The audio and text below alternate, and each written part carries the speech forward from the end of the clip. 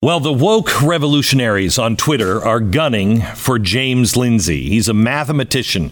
He's an academic prankster. It's not quite the right word. He's brilliant. James Lindsay does not care. He's moved beyond caring about academic radicals who bully anyone they disagree with, and they disagree with most of us. The last time we had James Lindsay on this podcast, he was a little different than he is now. He still cared about trying to find a way to reason with the bullies of woke liberalism. But his new book doesn't give me much hope that that's going to happen. It is a groundbreaking book. It's called Cynical Theories: How Activist Scholarship Made Everything About Race, Gender, and Identity, and Why This Harms Everyone. This is a must-own book. Go out or just go online and order it right now. You'll see why after this interview. These days, James is spending much of his time fighting the cult of critical theory, translating the language of the woke and math now into plain English. In 1984, George Orwell wrote, "Freedom is the freedom to say 2 + 2 make 4. If that is granted, all else follows." In a world that is becoming more and more 1984 by the day, James is a very brave man, willing to stand up and say, yeah, 2 + 2 does not equal 5.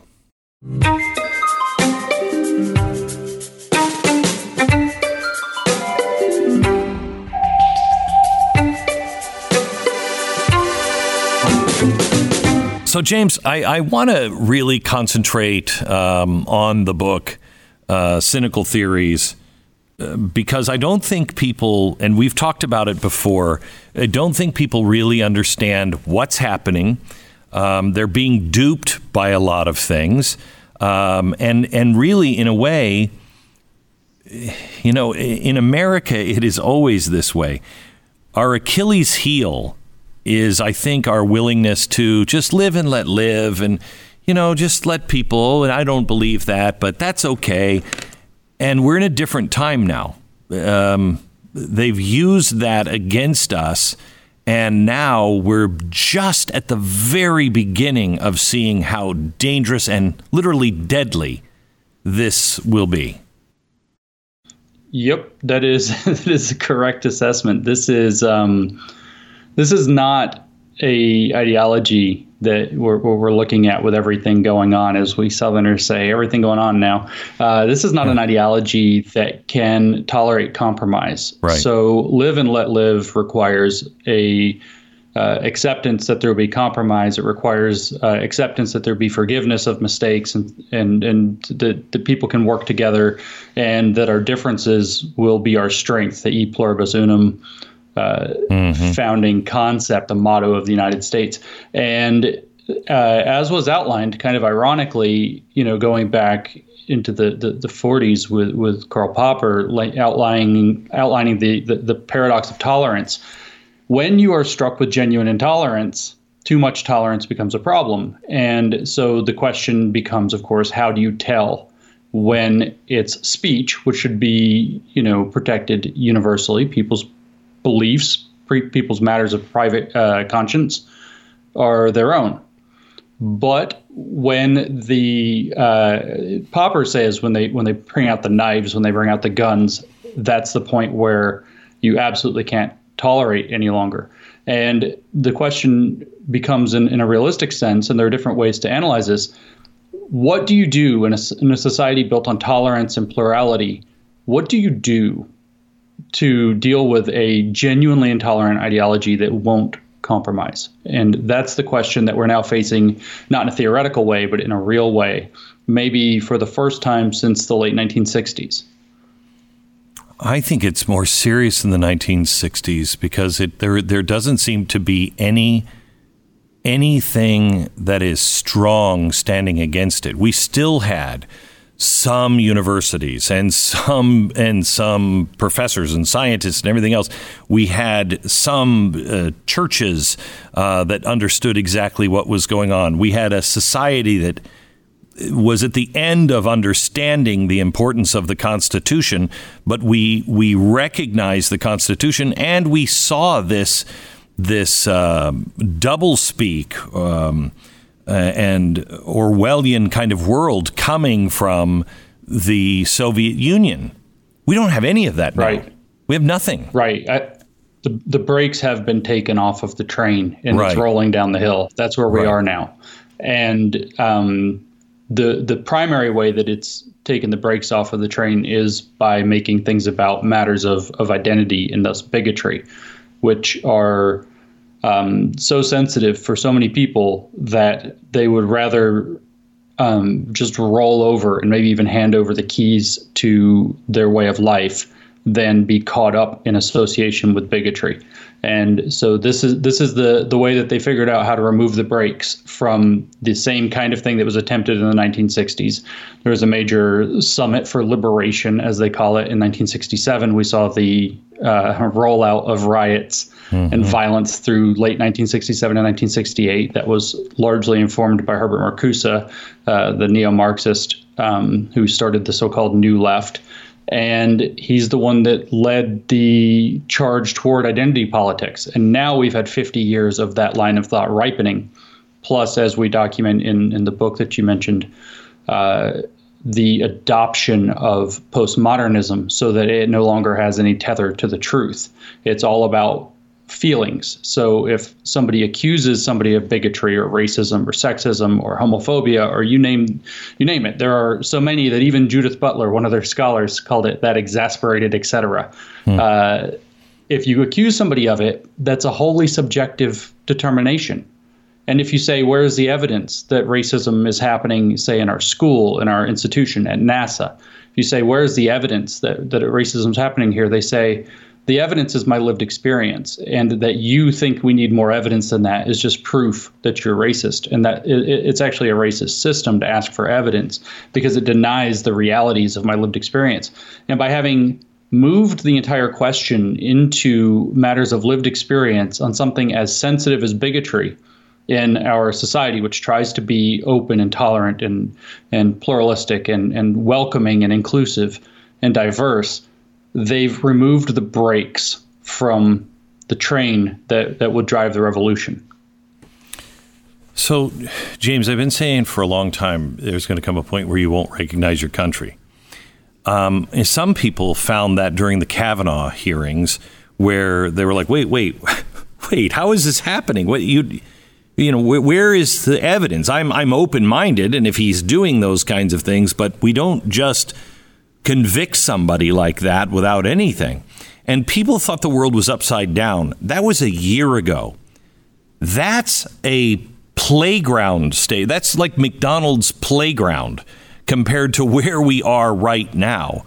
I can't even imagine 12 months from now. Are you seeing any slowdown? Are there, and we can get into these. I know you have a great answer for how to fight it, but are you seeing anything on the horizon that makes you feel better that maybe we're going to slow down on this?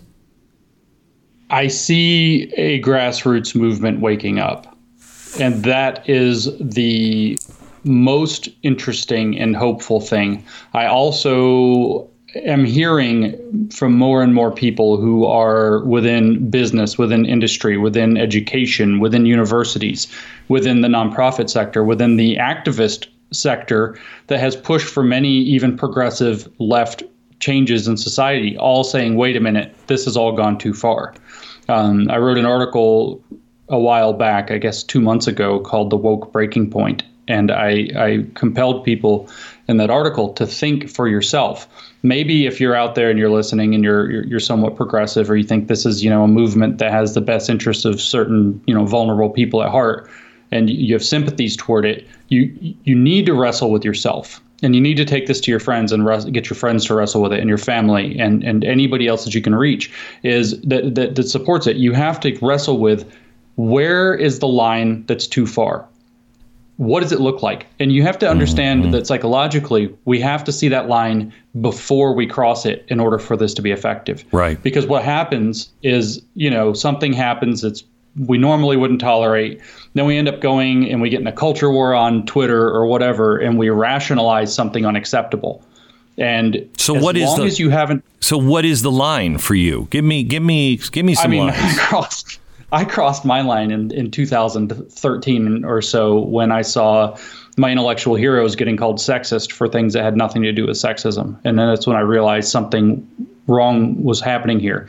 And when I asked questions, I got the academic literature, a sociological, they called it, but it's not actually sociological, definition of systemic sexism, then systemic racism. And I said, well, here we have two definitions. Why are we not trying to be clear? Why are we muddying the water and using these like they're interchangeable when they mean different things? And for me, that was my breaking point. And that was 7 years ago. Kavanaugh, I actually heard from somebody yesterday that the Kavanaugh hearing was his breaking point. When he saw that, he said that's it. A lot of people, though not many on the left, when Donald Trump was elected and we saw the emergence of a so-called hashtag resistance, and we saw marches for abstract concepts like women, and with no particular policy goals in mind, with no particular, just a women's march. Right. For what? To resist Donald Trump and his existence. And then particularly, I've heard many people say the movement of, quote, not my president, where all of a sudden a duly elected president, according to the Constitution, was considered illegitimate based on who he was. That was a lot of people's breaking point. The recent, I've heard from hundreds, if not thousands of people, that the recent, month or 2 month long fracas on Twitter over whether 2 + 2 = 4 or 5 was a lot of people's breaking point where they said, okay, if they're willing to throw out objective truth, that's too far. Yeah. That's too far. So even basic mathematics, science, I shared a thing on Twitter this morning. It's actually old. I've seen it before, about a project to decolonize light, saying that the way that we've studied light has been wholly from a scientific perspective, and other perspectives on light aren't considered legitimate as science. And so we have to decolonize light. And this is real. This was funded, I think this is Canadian, but it was funded by their government to support this line of research. And so when people see things like that, or when they see Dr. Ibram Kendi, the How to Be Anti-Racist book author, getting invited to speak at NASA recently, last week, that was too far for some people. When they see today, Jack on Twitter announced that he's giving Ibram Kendi and his Anti-Racist Policy Institute at Boston University $10 million. That was some people's woke breaking point. A lot of times, though, it's going to be personal. It'll be when somebody that they love gets fired, gets canceled, gets pilloried, gets called a racist illegitimately, like it was for me. My intellectual heroes got called sexist when they weren't sexist. And I said, something's wrong here. So it'll be something for everybody, but people need to find out what it is. And they need to get their friends to deal with it and say, if they tear down a statue, a lot of people should have said, if they ever tear down a statue of George Washington, it's gone too far. And a lot of people didn't. And they tore down a statue of George Washington. And a lot of people rationalized it. Let me tell you, one of the more frightening things that I've done recently is while I was on vacation, I read 1984 again. And I haven't read 1984 since, I don't know, I was in high school or whenever. And I remember reading it then and it being a really good book, but you had to kind of, play into it and give it a little more credibility. And you could think of, when I read it, you could think of the Soviet Union or whatever. This thing read like a newspaper. It read like today's newspaper in America. And it was hair-raising, which brings me to the 2 + 2 = 5. You released a Twitter storm that just, it became like a Category 5 hurricane where you were mocking 2 + 2 = 5, right? Mm-hmm. That's right. And you all of a sudden saw all of these people backing that up and arguing that you're right, 2 + 2 isn't 4. That's right. It's even today, while I was waiting to sit down with you, I was checking my Twitter and seeing that one of the most prestigious mathematicians in the world, one of the most accomplished mathematicians in the world, a Fields medalist, was still arguing about how 2 + 2 doesn't always have to equal 4. And so this is happening. It all started where somebody had asked me to explain how would this ideology, the critical social justice or woke ideology, think about something like 2 plus 2? Would they say it's 4? Would they say it's 5? Would they say it's 3? Would they say it's something else? And I said the answer is that they would say that it doesn't matter what 2 plus 2 equals, but that we should be suspicious of the answer 4 because that's a hegemonic narrative that came from white supremacy. And so I made this card that I put on Twitter. I call them woke minis. And I put just little satirical quips and little pretty cards. And I put them out on Twitter. And it said something to the effect of 2 plus 2 equals 4 is a perspective in white Western mathematics that excludes other possible values or marginalizes other possible values, maybe. And so this kind of just was funny. And then somebody ended up tagging the creator of the 1619 Project, Nicole Hannah-Jones, with it about a month later. And then she tried to make fun of it by saying that I had used Arabic numerals for 2 and 4. And she said, that's so damn classic. And she made fun of it. Well, this ends up within a few days, it had tapped into this massive movement. So this is actually not just a Twitter fight. It tapped into this massive movement to change our education in terms of ethnic studies. This is already the law in Washington. It's already the law in California. It just passed in California. In California now, they no longer are going to be teaching just history. They're now going to be teaching what they call herstory. My head hurts. And they HER to HXR. HXR story instead of history. And so this is working its way into the education system of New York. This is 3, of course, very blue states, but it will go to others. This is the objective, to change our education system. And so one of the reformers, if we'll call them that, one of these activists trying to change our education systems in Washington, the secretary director of their program there, tweeted, wow, somebody had gotten into the 2 plus 2 equals 5 thing. And she said, wow, there's this line of attack against my ethnic studies program in Washington mathematics, saying that it would mean 2 plus 2 equals 5. How can we turn this into a true statement? That's what she said. How can we turn 2 plus 2 equals 5 into a true statement? And now that was at the very beginning of July. Here we are in mid to late August. And ever since, it's been raging for people to try to turn 2 plus 2 equals 5 into a true statement. And the reason is because they want to, and they've said this explicitly, I'm not just interpreting, they want to undermine the idea of objectivity in mathematics so that you can't trust your own senses, just like in 1984. You can't trust your own reason, just like in 1984. You have to listen to them. They will tell you what 2 plus 2 equals, when it equals 4, when it doesn't equal 4, because 2 plus 2 equals doesn't matter. But we should be suspicious of the white supremacist answer 4. You should. And they want to set themselves up as the arbiters of what is true and false for everybody.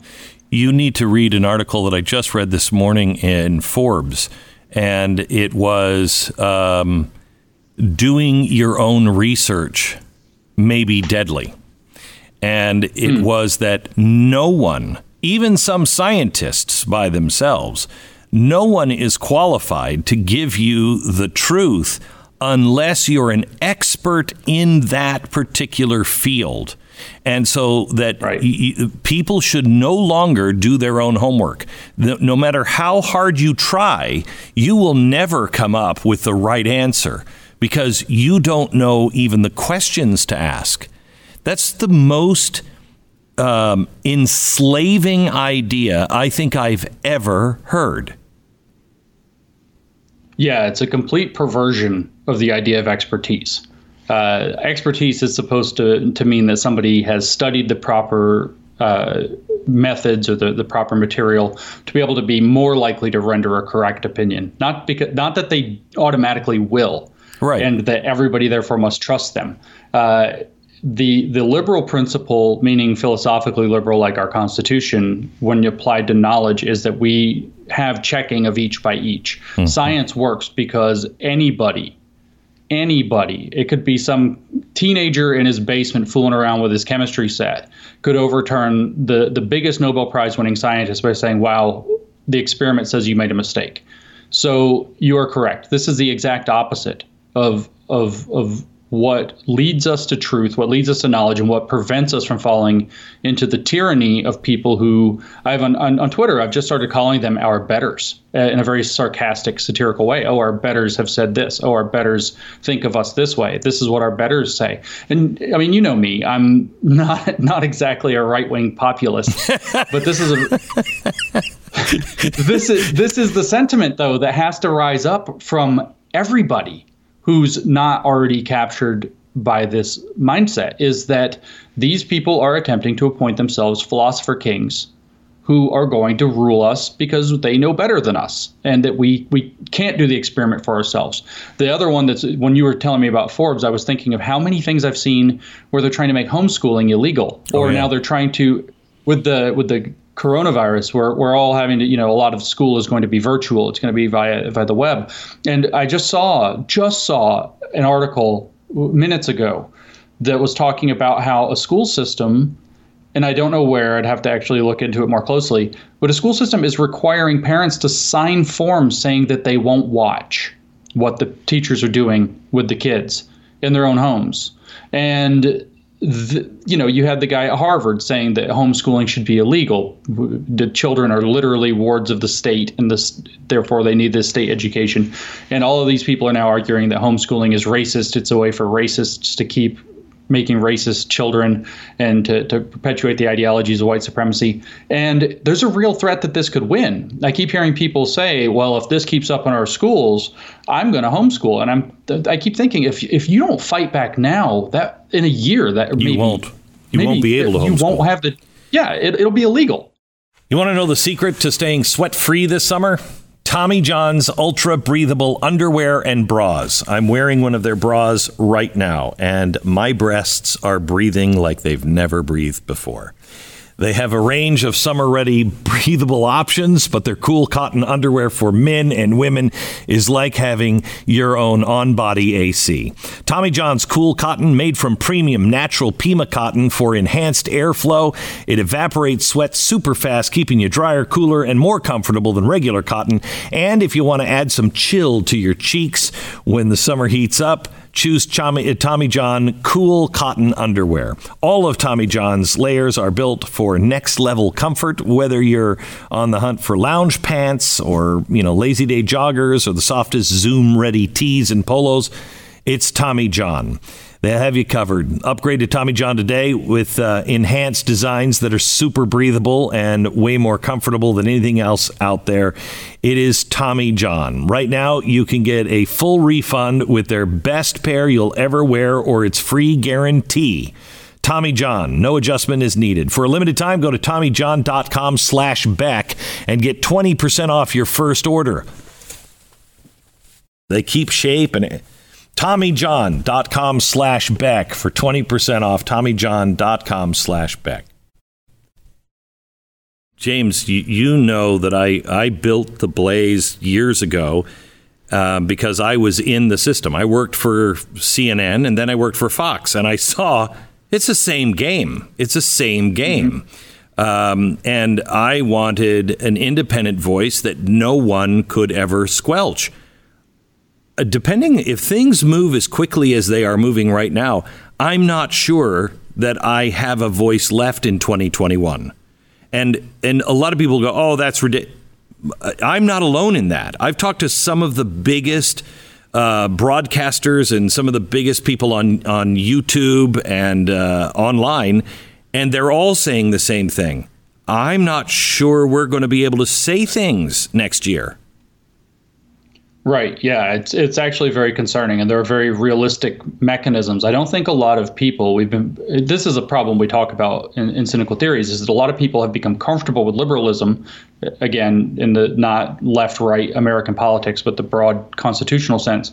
And so not only do they not have the ability to articulate clear defenses of what it is and reasons that people should stand up for it, they also have come to take it for granted, and they can't think of how a system like ours could become illiberal, even while models for such things are happening in the world today. The social credit system. I don't understand how model. I don't know how people don't see it happening here right now. How are people still duped when people say, oh, what rights have you lost? Are you kidding me? Are you not seeing the handwriting? I feel like a Jew in Germany who's like, I don't know, maybe we should get out of here. No, there's nothing to worry about. I mean, this is how it happens. Yeah, I've actually had the same feeling. And the problem is that all of the Western democracies, of course, not all of which exist in the West, but all of the advanced democracies in the world are going to be subjected to this too. It's like, where do you escape? Yeah. Where can you go? Because this is this ideology is uniquely parasitic. It is modeled it is designed to model itself after whatever it attaches itself to. So if it gets into the Republican Party, it'll speak the Republican Party language and will twist the words, twist the policies, and subvert. That's actually the term that they use for their activism, subversion. It will subvert the thing from within. People say, oh, well, there's contracts, or there's the Constitution, or there's the First Amendment, or there's this, or there's that. You change the word. If you change the meanings of the words, then you change the contract without changing a single word in it. You change the meaning of the words, and the Constitution doesn't mean the same thing anymore, and it doesn't protect you at all. And so this is what's happening. So when we come back, not to drag back to 2+2, but this was this is the main argument that's being made that 2 + 2 doesn't always equal 4, is that, well, if you change the meaning of 2, or if you change the meaning of plus, or if you change the meaning of equals, or if you change the meaning of 4. One person even said explicitly, now this isn't a person of any significance, but one person even says explicitly that if we just allow the symbol 2 and the symbol 4 to mean completely different things, or the symbol 5 to mean completely different things, then 2 + 2 = 5 is a true statement automatically. We just change the meaning of the symbols, and then the statement it means whatever they want it to mean.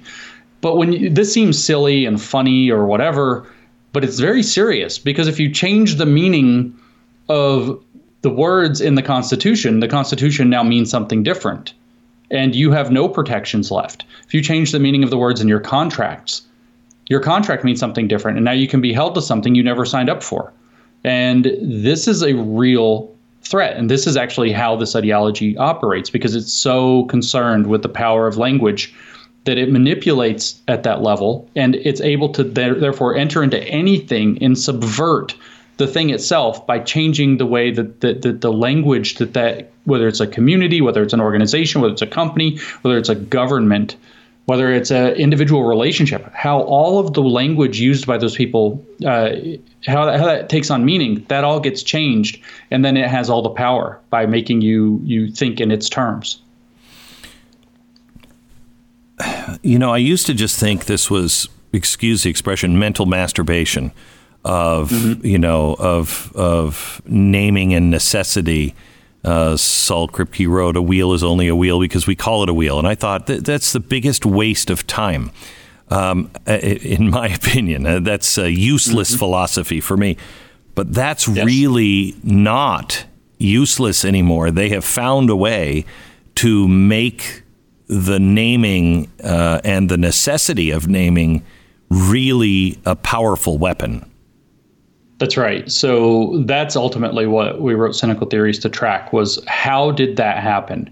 Because we know that this, and it was mental masturbation, really, had this postmodern idea of putting everything in the world of language. We take Jacques Derrida and we say, oh, he said all the words exist in discourses, and discourses are kind of like webs of words where meaning is the meaning of any one word is actually defined in terms of its relationship to other words. So if I say dog, we have to think things like animal, we might think canine, we might think carnivore or omnivore, I guess, for dogs. We might think, we also have to think plants, because plants are not animals. We have to think cat, because a cat is an animal that's not a dog. We have to think in terms of things that dogs are and are not. So all of the words are just in relationship to other words, and meaning is completely deferred. You can't say dog and point to a dog and anybody actually understand you. That was the point he was making. And in the same token, you can't read a text and understand what the author intended. You can only understand the words in relationship to the other words on the paper, and in terms of how those words mean something to you. And so you take that, and that's his post-structural deconstruction idea. And so then you take that and you combine that with Michel Foucault. Oh, power works through everybody, and power is generated by what we validate as knowledge and what we don't. And to talk about truth and falsity misses the point that it's politics that decide what's true and politics that decide what's false.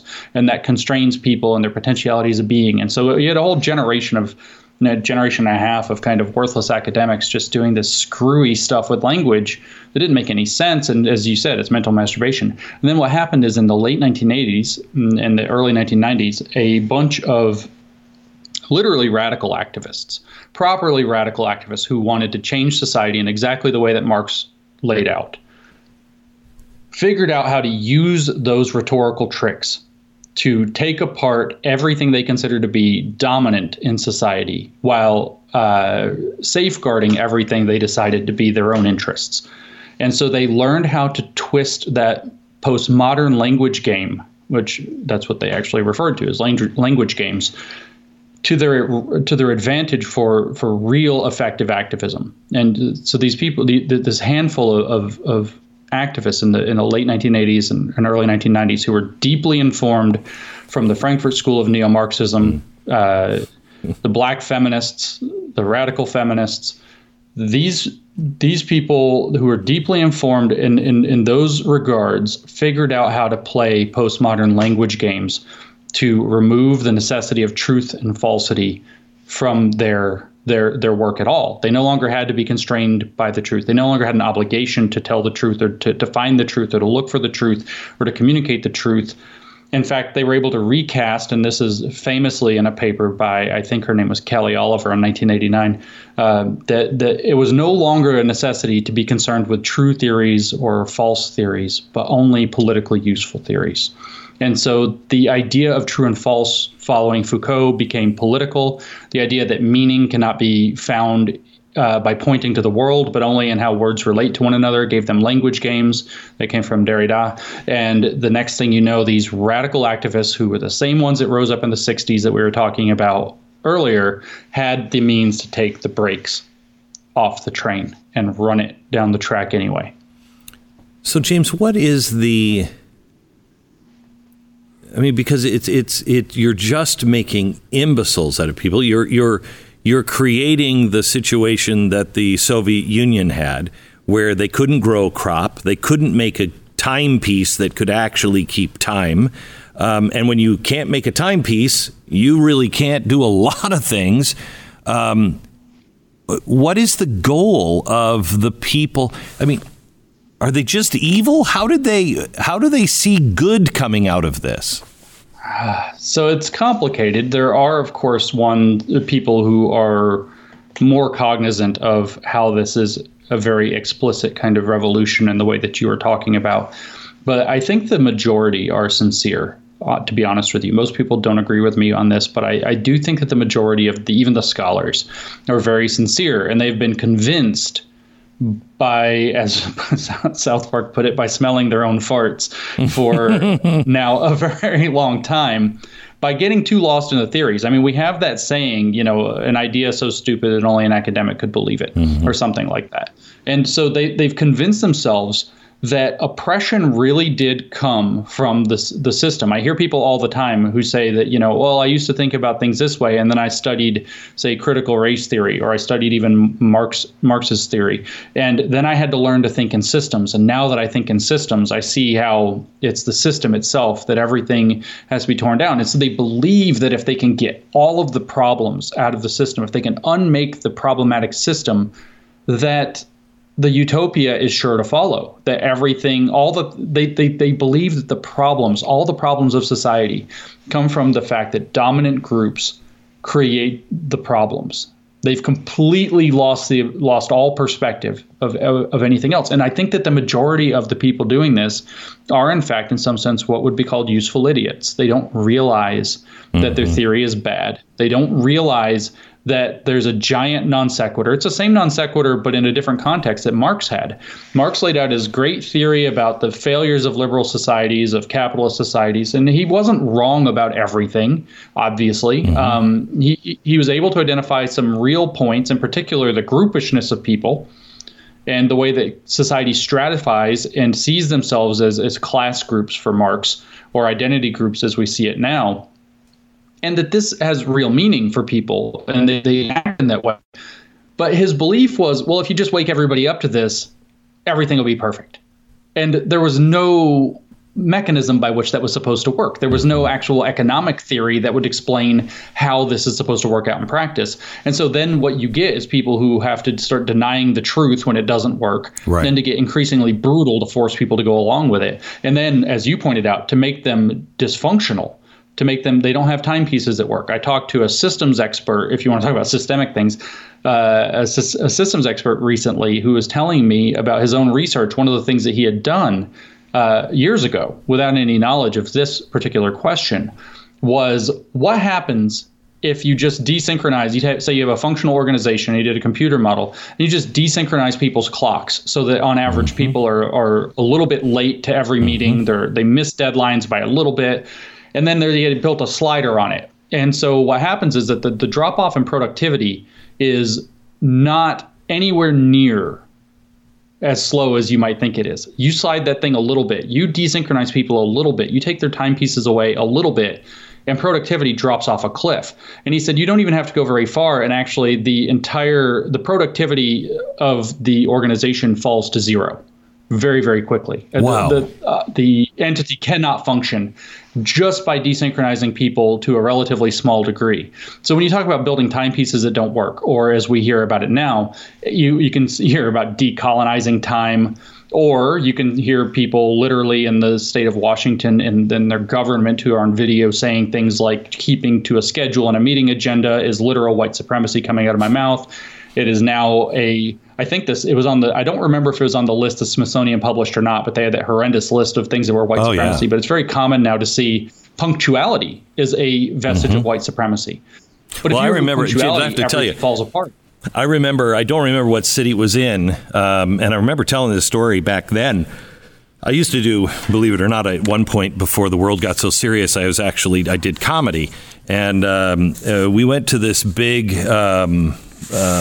Fox Theater or whatever it was in this southern city. I grew up in the Pacific Northwest, so we didn't have the busing. We just didn't have that problem. So I didn't really understand it. And I remember I walked up and I was talking to the sheriff of the town. I think the mayor of the town was there, and the person that was running the theater, the general manager of the theater. And we just chatted for a while, and I said, I gotta go. And I looked at the theater manager and I said, and we really like to start on time, 8 o'clock, seated or not, we start. And they all laughed. And one of them said, well, you're on colored standard time down here. And I couldn't even process it. I was like, what color? What? And then I realized, oh my gosh, you're talking about black people. I felt like I was in heat of the night or something. This is exactly what the Smithsonian put out. It was just reverse racism. And that's what's happening now in California, where they're trying to take away that you can't discriminate based on race.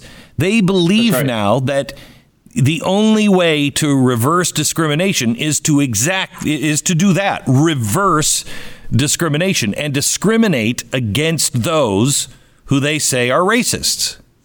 This is not progress. It takes you back 400 years. Right. And so you can even, we mentioned Ibram Kendi, the how to be an anti-racist guy who's now bestseller lists all over the place, is speaking to NASA, just got a huge grant from Jack at Twitter.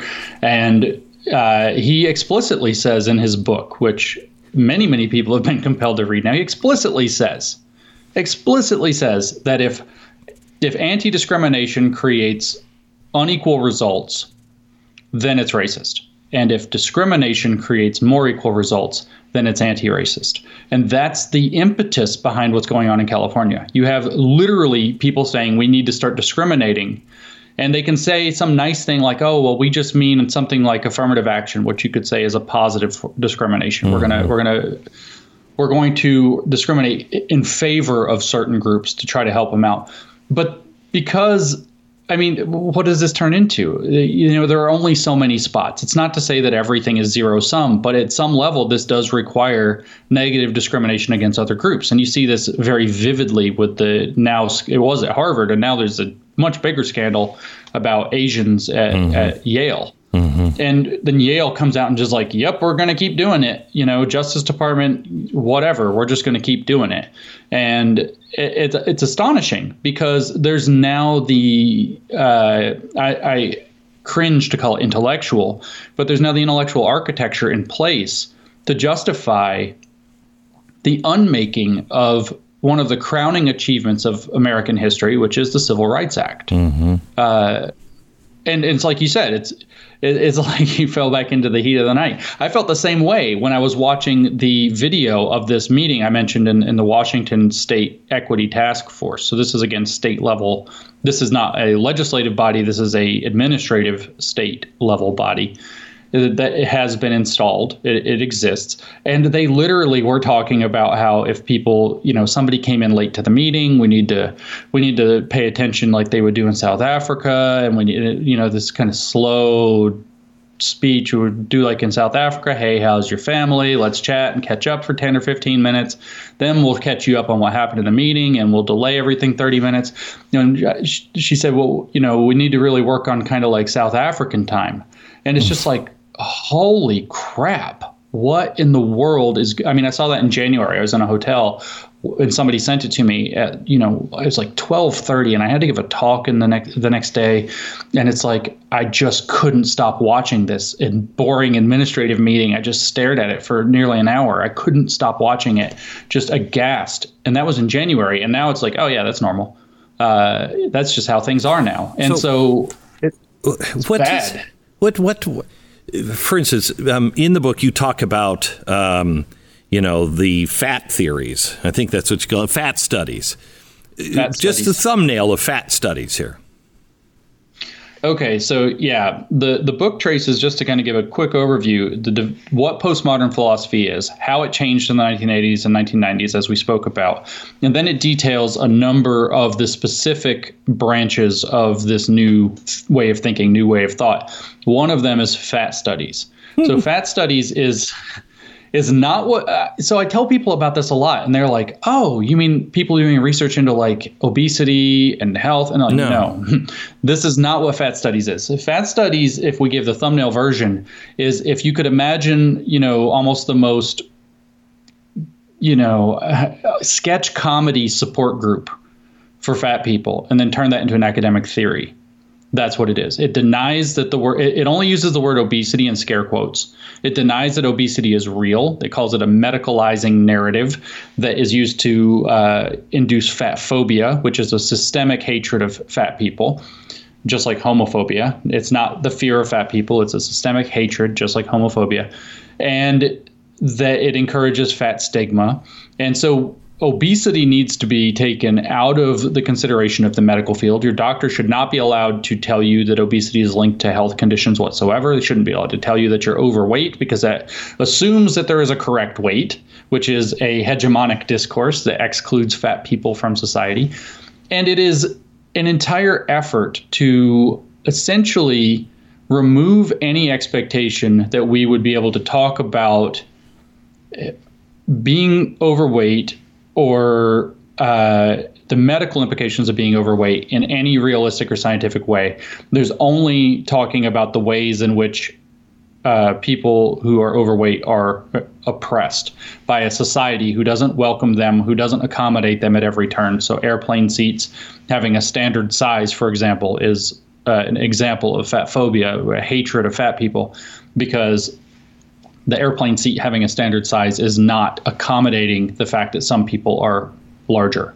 And the fact that there are, seatbelt extensions implies that there's an accurate size, a proper size. And so it's humiliating to have to get a seatbelt extension. And so it's a further way to embarrass and stigmatize fat people. So fat studies is a way to stop studying anything to do with being overweight in a realistic way and to turn it into something like a support group on steroids that believes that society literally hates fat people and is out to get them at every turn and needs to rearrange itself completely to accommodate obesity and to pretend that it doesn't have health associated risks. So I was having dinner with Vince Vaughn about 10 years ago, and we were just talking about our backs. I have a bad back. He has a bad back. And the conversation just kind of meandered into that. And he said, I just got my back fixed. He said, I've never felt better. He said, my wife was always giving me her theories and, why my back was bad. And he said, I didn't listen. And he said, so I went to all these doctors. He said, I finally tried acupuncture. He said, have you tried acupuncture? And I said, yeah, it didn't work for me. And he said, well, it did for me. He said, I went to this old Chinese guy in Chicago. And he said, I took my clothes off and I'm laying down. And he said, this guy is just ancient. He said, I felt like I was in China. And he said, he came up and he said, they put them in your ears, right on the in the ears. And he said, so they were poking the pins, and he was poking the pins in the ears. And he said, the Chinese guy said, you fat. And he said, I realized my problem was I was overweight. And so I lost weight. And so his version of acupuncture working was him just having somebody else say what his wife had been saying, you're fat, lose some weight, and you'll feel better. Your back will feel better.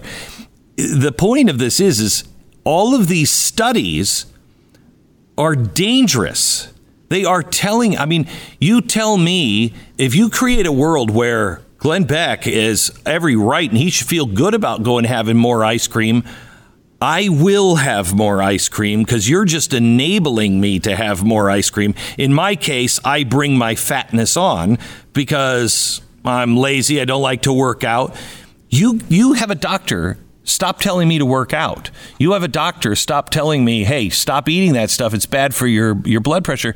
You're killing people. You're killing people. It's like these theories and these critical studies. It's like a death cult.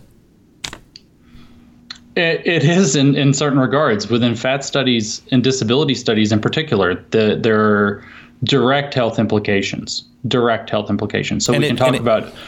And it causes us to deny as well.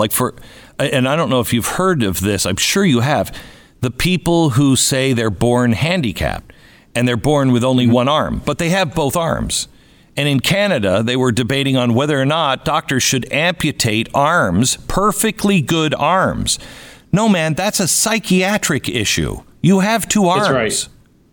That's right. And it gets very literally psychiatric as well, because within disability studies, for example, there is diseases like depression, which can end in suicide, are often characterized as identities. And they talk about the depressed community and the depressed identity with a capital D. And so at that point, you no longer try to treat depression. You try to lean into your depression and you try to make your depression part of who you are. And most importantly, because these are critical studies, just like with fat studies, and this is part of why they deny medical intervention, but also here and just with everything else, you're supposed to turn your identity into a site of political activism, a political identity. So we heard that with the 1619 Project woman, Nicole Hannah-Jones, where she tweeted about people being politically black isn't the same as them being racially black.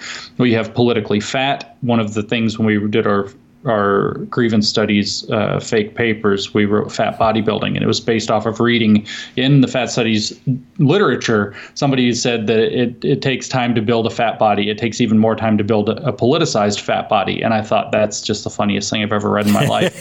And so that's where fat bodybuilding came from. And so, but this is true though. So now you're supposed to adopt your identity as a means of politics. That old saying, the personal is political, is taken to the absolute extreme. And the point is to do radical identity politics where you claim that the system is hurting people with my identity. It's an extreme example, but it's true. This actually, within fat studies, for example, and it also shows up in disability studies, the doctors encouraging people to lose weight. Or if we invented a weight loss pill, of course, every pharmaceutical company in the world would love to invent this, that causes people to get to their ideal weight if they just take this pill. Within fat studies, such an invention or even the advice of doctors is construed as encouraging a fat genocide. because it would make it so there are no fat identities any longer. You see this with the impetus to cure certain disabilities, most frequently deafness.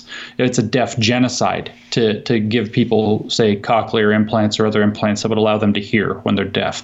And so this is this very warped mindset where the identity politics and the cultural identity of everything becomes the most important factor, and reality becomes basically irrelevant. So, James, I think you were really nervous when the first time you came on my program, because, I mean, you could say a lot of things about me, and people have said those things, but most of them are cartoon characters and inaccurate. But the one thing that is true about me is I'm a very religious man. I'm open-minded, and I'm not trying to preach my religion. And I know great atheists, and I in the last couple of years, I've tried to, maybe 5 years, I've tried to stop using the word evil, because it's such a powerful word and means a lot of different things to a lot of different people. And I think we've just gotten so cavalier with that word. However, if you just categorize evil as just destructive, intentionally destructive to the wellness of a species, a planet, whatever, I can't find another word to describe this. I mean, that's right. It's just evil. So I, as you know, am not a particularly religious man, right? But I have many religious friends, some of whom are very significant religious people, and I listen to them very seriously. I want to understand how their faith informs their thinking, how it informs their life. I want to understand it on those terms. And I do agree that the word evil applies. And so it's one thing where there's the intentional desire to tear apart and destroy, and that is evil. There's another thing where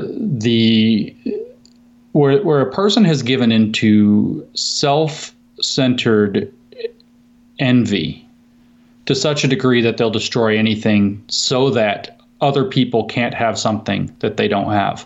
That's also evil. And so I see this in a very kind of spiritual way, that this movement is, I mean, scratch the surface and you find that envy. It's always there. Somebody has something that I don't. Right. And the desire so I don't want to get too theological, seeing as I've just set myself up as not religious. No, but the truth is that there are a few features of the character of Satan, or of the deceiver, that it is the temptation to obsessing about the self. And then to turn that to not to, how do I improve myself, but how do I tear down that which is against me? That's a very spiritual way to see evil. And that's present here. It is a deep focus inward on the self in a negative way, and then projecting it onto the world. And then the second way, and I think this is very important, is that they seek justice, but not to, again, get too theological, but in the Bible, justice is paired with mercy. Right. And that's what makes God righteous and good. Right. And this is justice with the opposite of mercy. There is no forgiveness. There is no mercy. There is just what they consider to be justice. It's French revolutionary justice. That's right. And when you combine that with the manipulation of language, and you remember that the point of the character of Satan is the deceiver, and so people are deceiving you with their, I mean, it's just all there. I don't subscribe to the theology myself, but I understand the archetypes that it's speaking to, and it's all there. And to consider this to be evil is, as I think we've spoken about once before, I don't like to use that word. But this is it. This is what evil looks like. And there are other kinds of evil in the world, but this is one, and here it is. So, what does this society look like, and how long do you think it takes us to get to? I mean, it never stops eating. I mean, it will eat itself.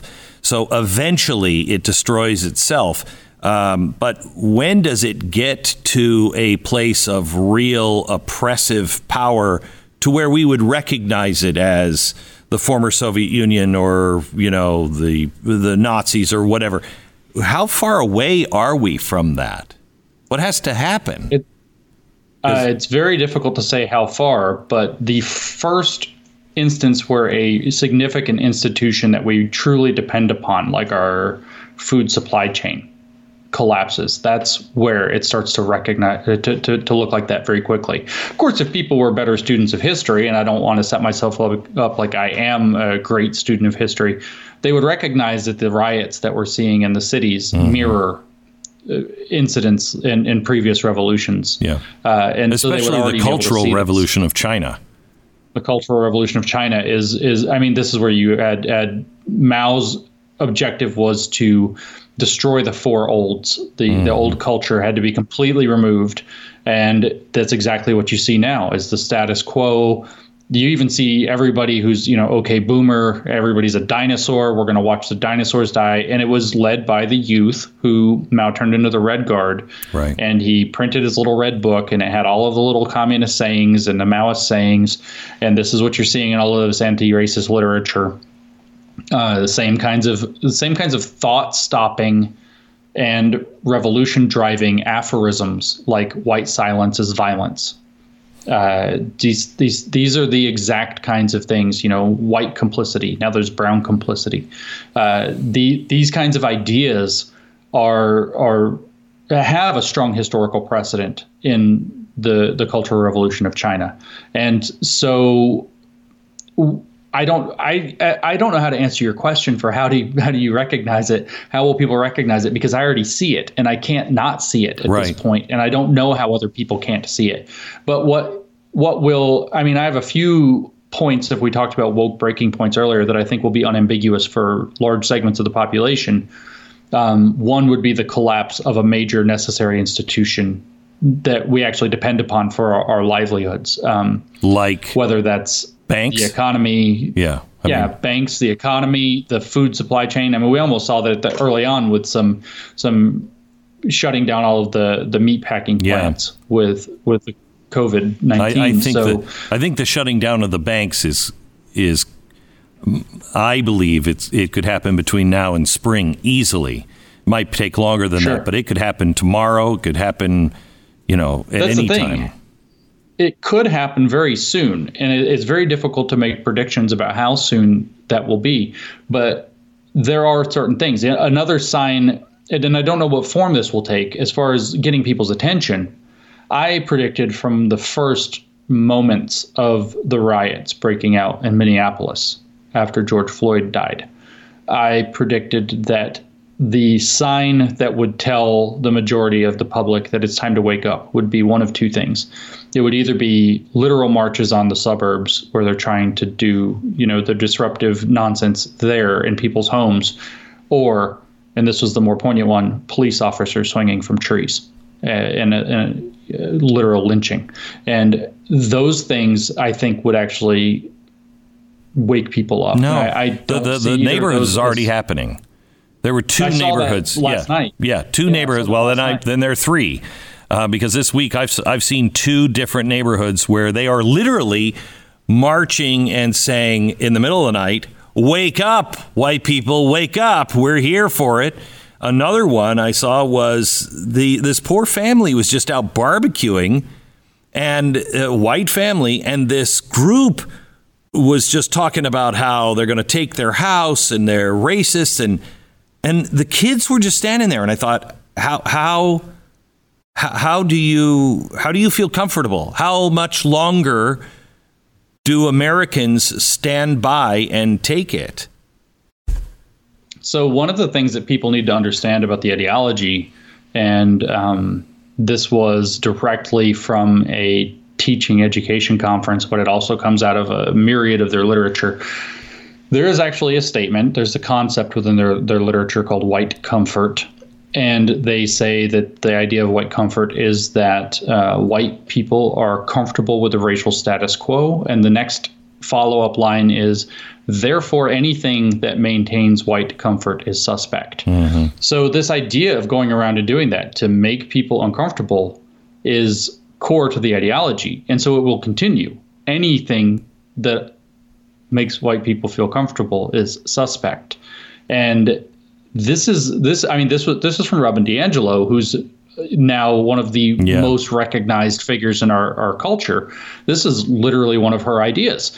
And so this is what's going to continue. And so my question, is actually, A, when do we decide that this is enough? And B, how do we decide that it is enough? And hopefully we decide through the law and not through vigilante action. And that's where I actually have the most fear.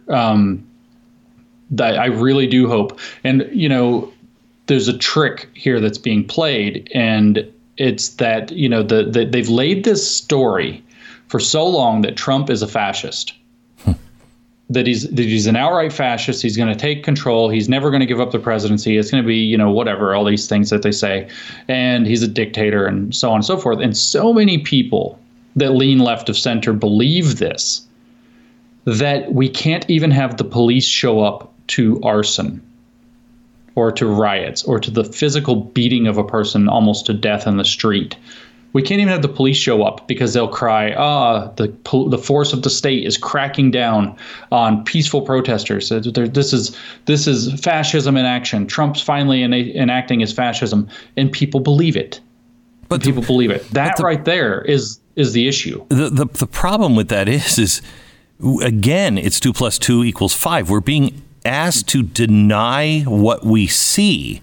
They've made Trump into this fascist, and quite honestly, before he was president, I was like, something goes wrong, this guy could turn into a dictator like that. But he has resisted every single call for taking over situations. COVID, everything.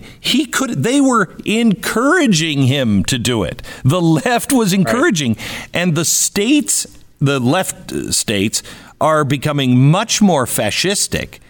And they're denying that that's what fascism is. Right. And protecting just the average store owner, or the neighborhood. That's now fascist to the left and to the Democrats. Yeah, it's just like 2 + 2 = 5 in two ways. One is the demand that we deny the reality that we can see with our own eyes. The other is the manipulation of language. 2 + 2 does equal 5 if we just change what 5 means. And so, or if we change what plus means, or if we change what equals means. And so here, there's a completely different definition of fascism, which if you look into it, the definition of fascism that's in operation is a state that functions. That's it. It has police. It has order. It has, expectations that people will follow rules. That's fascism. And that can be traced again to these same thinkers, tracing back into the 1960s in particular. These same thinkers are laid down these ideas, and they've been festering for 50 or so years and have turned into this. You do something where you have a social justice dictionary that I think is really, really important, because there's all these new words and everybody seems to speak them overnight. All of a sudden, everybody's saying this new word and you're like, what, when did that happen? What does that word mean? And I want to go through a few of them with you, because I intentionally did not read the definition of these words, because I want to see if I can get anywhere even close, and I don't think I can. Medicalizing, that is like mansplaining, except to by a medical professional? That's actually fairly close. Medicalizing is to turn an issue that should not be thought of in medical terms into a medical issue.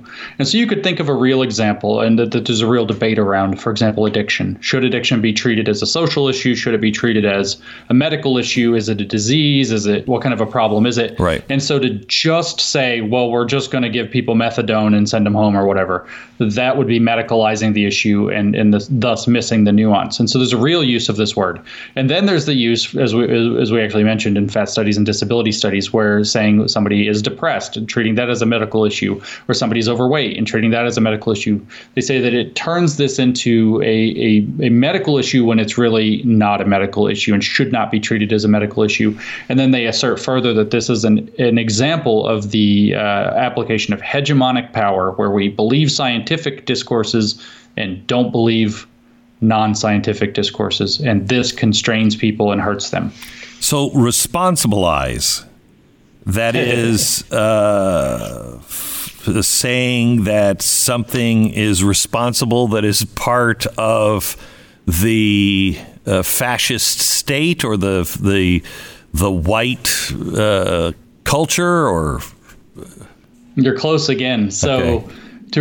Again, this is a term that has a real legitimate use. The term in its legitimate use means to make a person responsible for something that previously some other entity, often the state, took care of. So if Social Security went away to responsibilize, you have to now responsibilized right. The elderly. Okay. Right. But where we hear these ideas like victim blaming. So somebody has a sexual assault happen to them, and we say, somebody were to reply, oh, well, what was she wearing? Right. That makes her responsible for something that shouldn't have happened. So the way that the critical social justice ideology sees it is anything that the system should not be allowing, that we then say somebody should take responsibility for. So a more realistic situation is when maybe on college campuses, maybe just in broader society, we recommend women's self-defense classes. Women learn to use a gun, get your carry permit, learn a little basic martial arts so that you can be rape safe. That would responsibilize the woman. Now she has to do this extra thing that she wouldn't have otherwise had to do. And if rape just didn't exist because the system didn't allow rape to exist, she wouldn't have to do it. So you've responsibilized her. You've given her responsibility in her life where she shouldn't have to have responsibility. I have to tell you, and again, I go back to evil. Everything this preaches is against everything that we learned was good. It's the exact opposite. Don't have responsibility. You don't have responsibility. I grew up in a world where take responsibility for your own life. Pull yourself. The world can throw manure on you all the time, but how you react to it is what is going to make the determining factor in your life. That's no longer. That's nonsense. That's white power. Well, I mean, to give you an explicit example of that, you're already hearing people suggesting, and I've heard several people email me about this, say even in the context of their therapy sessions where they've been raped and they have post-traumatic stress over their actual rape and they're dealing with it. And then their therapist tries to point out to them, they say they're raped by a black man. This is a true story somebody sent me. And they were discussing it with their therapist in the context of therapy. And the therapist said, well, you have to think about the way systemic racism shaped those people's lives. And so maybe they aren't fully responsible for what they did, and you shouldn't put responsibility on them. That would responsibilize them. You see it with these new movements now. I don't know if you've seen just in the last few days, the idea of considering crime as a social construct. Crime doesn't really exist. And if you understood the systems of poverty, the systems of racism, the systems of bigotry, then you would understand why people say break into homes and steal things or loot a store or whatever else. Right. And so these people can't be held responsible. We saw that literally with the looting that followed George Floyd's death. People were saying, well, look at the systemic racism. They can't be held responsible for the material conditions of their lives. So obviously they're going to turn to these kinds of actions, or they're going to turn to crime because they can't be held responsible. So saying, you know what, you need to actually be responsible and not loot a Target. You need to be responsible and not shoot people. That would also, under this, within the context here of race, would also count as responsibilizing people. And so this taps into literally the defund the police and the prison abolition movements, saying that those people can't be held responsible because racism is what made them into criminals, and that calling them criminals applies straight out of Foucault, a disciplinary term to them that is socially constructed and unfair and meant to just control their black and brown bodies. This is literally the way they use language and think about the world. So the other things are genocide, exclusion, science, fascism, identity. I thought I could, like genocide. I mean, trying to kill everybody of a certain race. That's not what that is anymore?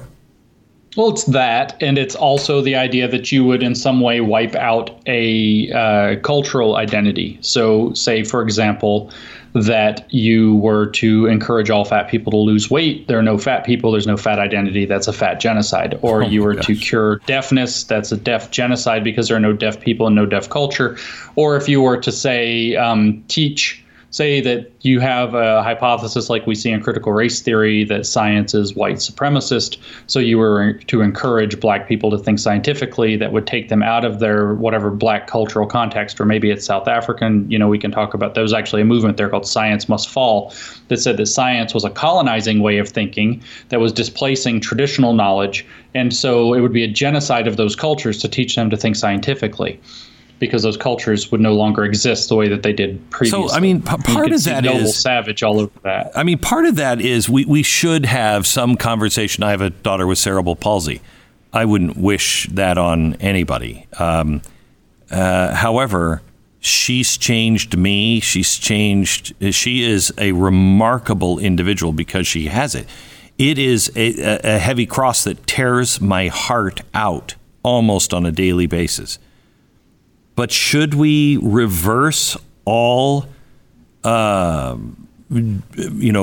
or genetic defects? I mean, as a dad, I say yes.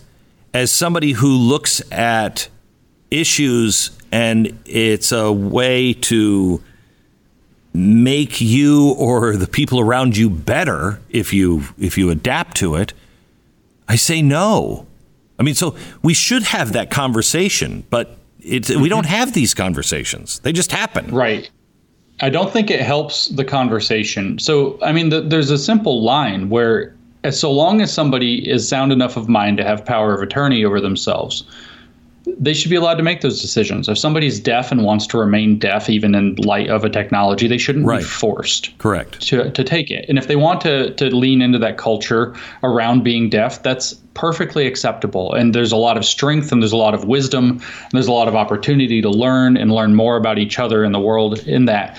And so it can be made into an individual choice, but turning it into a collective choice, and then to shame people, say there was some magic treatment that could change your daughter's cerebral palsy, and it were to come along and you brought it to her and said, well, what do you think?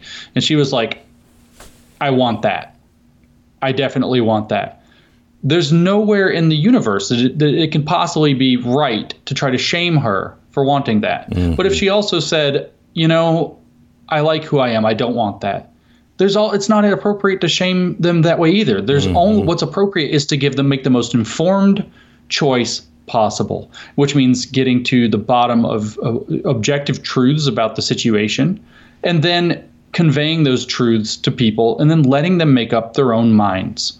That's the line. That's what we grew up with. That's the line that actually works.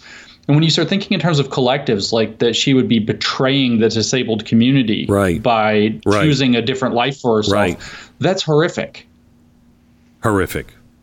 Let me. And then when you do this with theory that's not even real, I mean, it's even worse. So, let me just leave you with some Kipling here. I'd love to get your thoughts on this. Sure. Kipling wrote a poem called "The Gods of the Copybook Headings." It's one of my favorite poems, and he wrote it after the progressives and the Fabian socialists really moved on World War I, and they tried to make this utopia in Europe, and it just led to all these deaths. And he wrote it as a warning for future generations. And it's the gods of the copybook headings are the things that we knew were true. You would write, water will wet, fire will burn, God is good. And you would copy those for your penmanship. Let me just pick it up in the middle.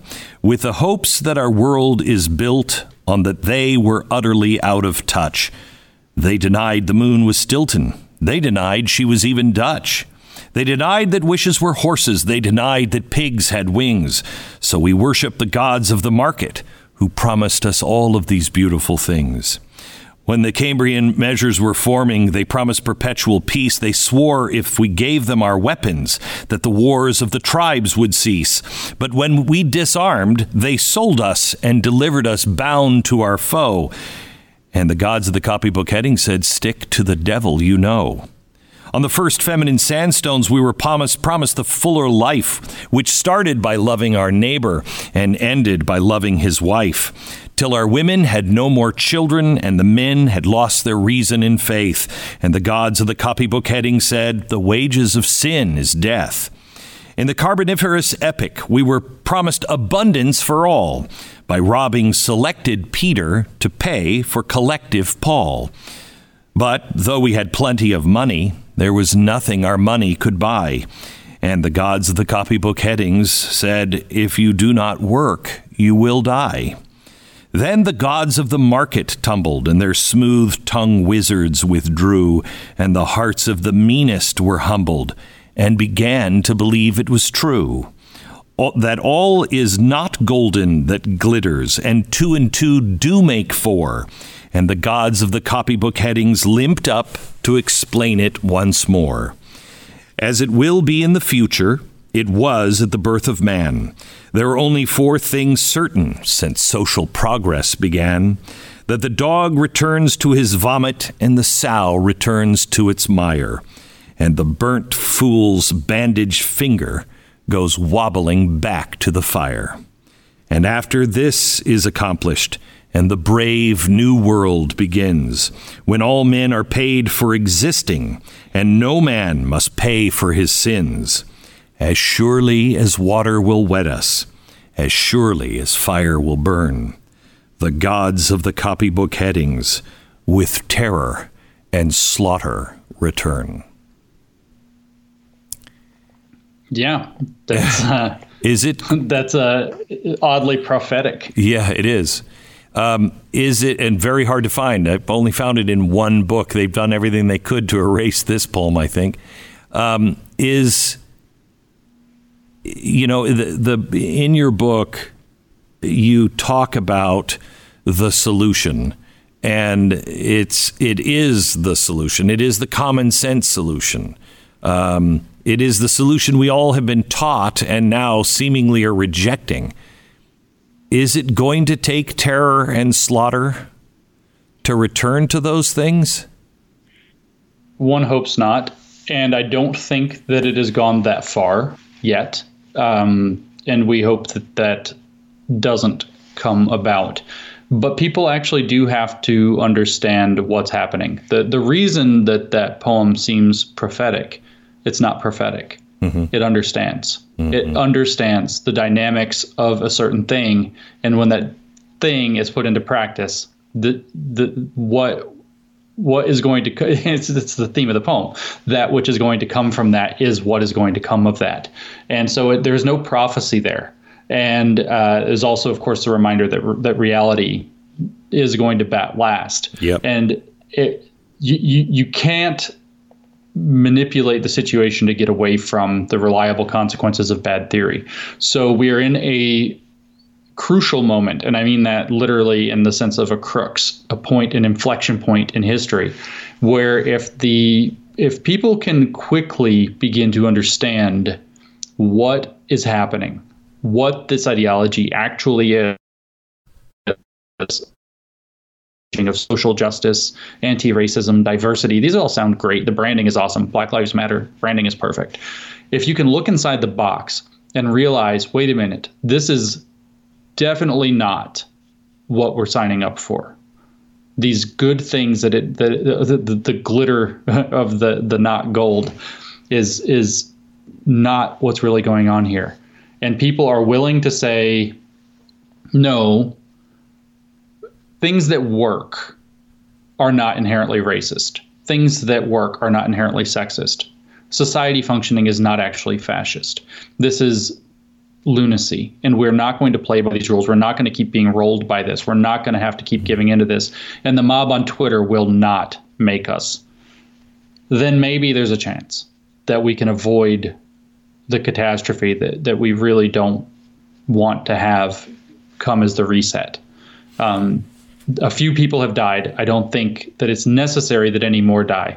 But we have to remember what principles, people need to, I've gone back and read a little bit again of the Federalist Papers. People need to go read this. People need to understand the Constitution. They need to understand the Declaration of Independence. They need to understand the basic principles of how checking of each by each and accepting the fact that when you lose the argument because the experiment said that your hypothesis was wrong, that's okay and actually good.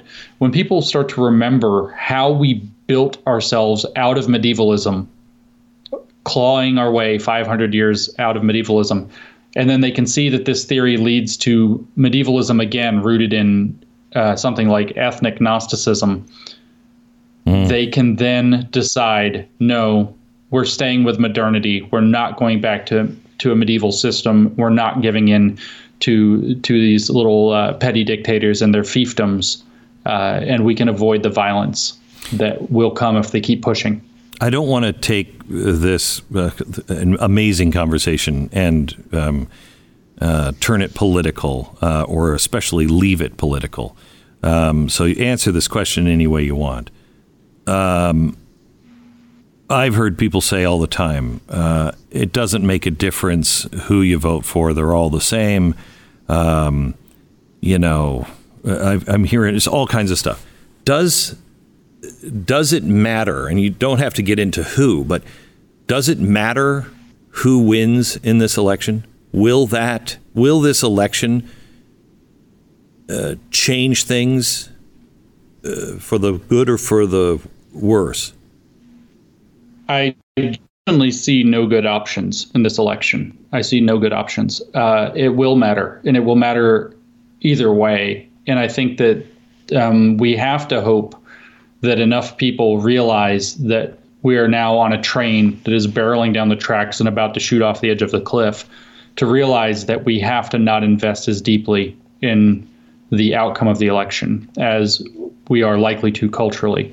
That said, I'm very worried in particular, and I say this as a lifelong liberal who does not want to be political. I'm very worried about what will happen if Biden wins this election. I'm very worried about it because I don't see brakes on the train anywhere, but I see the accelerator pedal over there. And I don't necessarily even see it in Biden himself. I don't. I see it in the architecture around him, and the fact that that most of this ideology operates administratively, which is why, in some sense, it matters, and in some sense, it doesn't. Because even under Trump, even under any other president, if some rogue third candidate were to come into the situation and sweep up all of the electoral votes somehow by some act of thought experiment magic, the administration underneath is still the level of kind of middle management, which is still pretty big at the federal government, is where most of these changes are taking place. And unless that gets straightened out, there's nothing good down this road. That said, as much as I hate to say it, one of the two candidates seems to put up resistance, and one of the two candidates seems to accelerate that process. And I'm horrified. Because I feel like I can vote for neither. James, I can't thank you enough for being honest and brave and just being who you were meant to be, and not slinking away in the darkness. These are the times that produce the men and women that eventually civilizations build statues to remember, because while they're afraid, and while they may know that no good is probably going to come from my standing up, they do it anyway, and you make a big difference. And I don't know if you feel the same way, but I consider you a friend, and I'm honored to be your friend. I feel that way about you for sure, Glenn. I've said it many times before. I don't agree with you on many things, but I would love it if you were my next door neighbor. Yeah, me too. We'd have great conversations. Thank you. The name of the book is Cynical Theories: How Activist Scholarship Made Everything About Race, Gender, and Identity, and Why This Harms Everybody. It's by Helen Pluckrose and James Lindsay. James, thank you. Thanks, Glenn. You bet.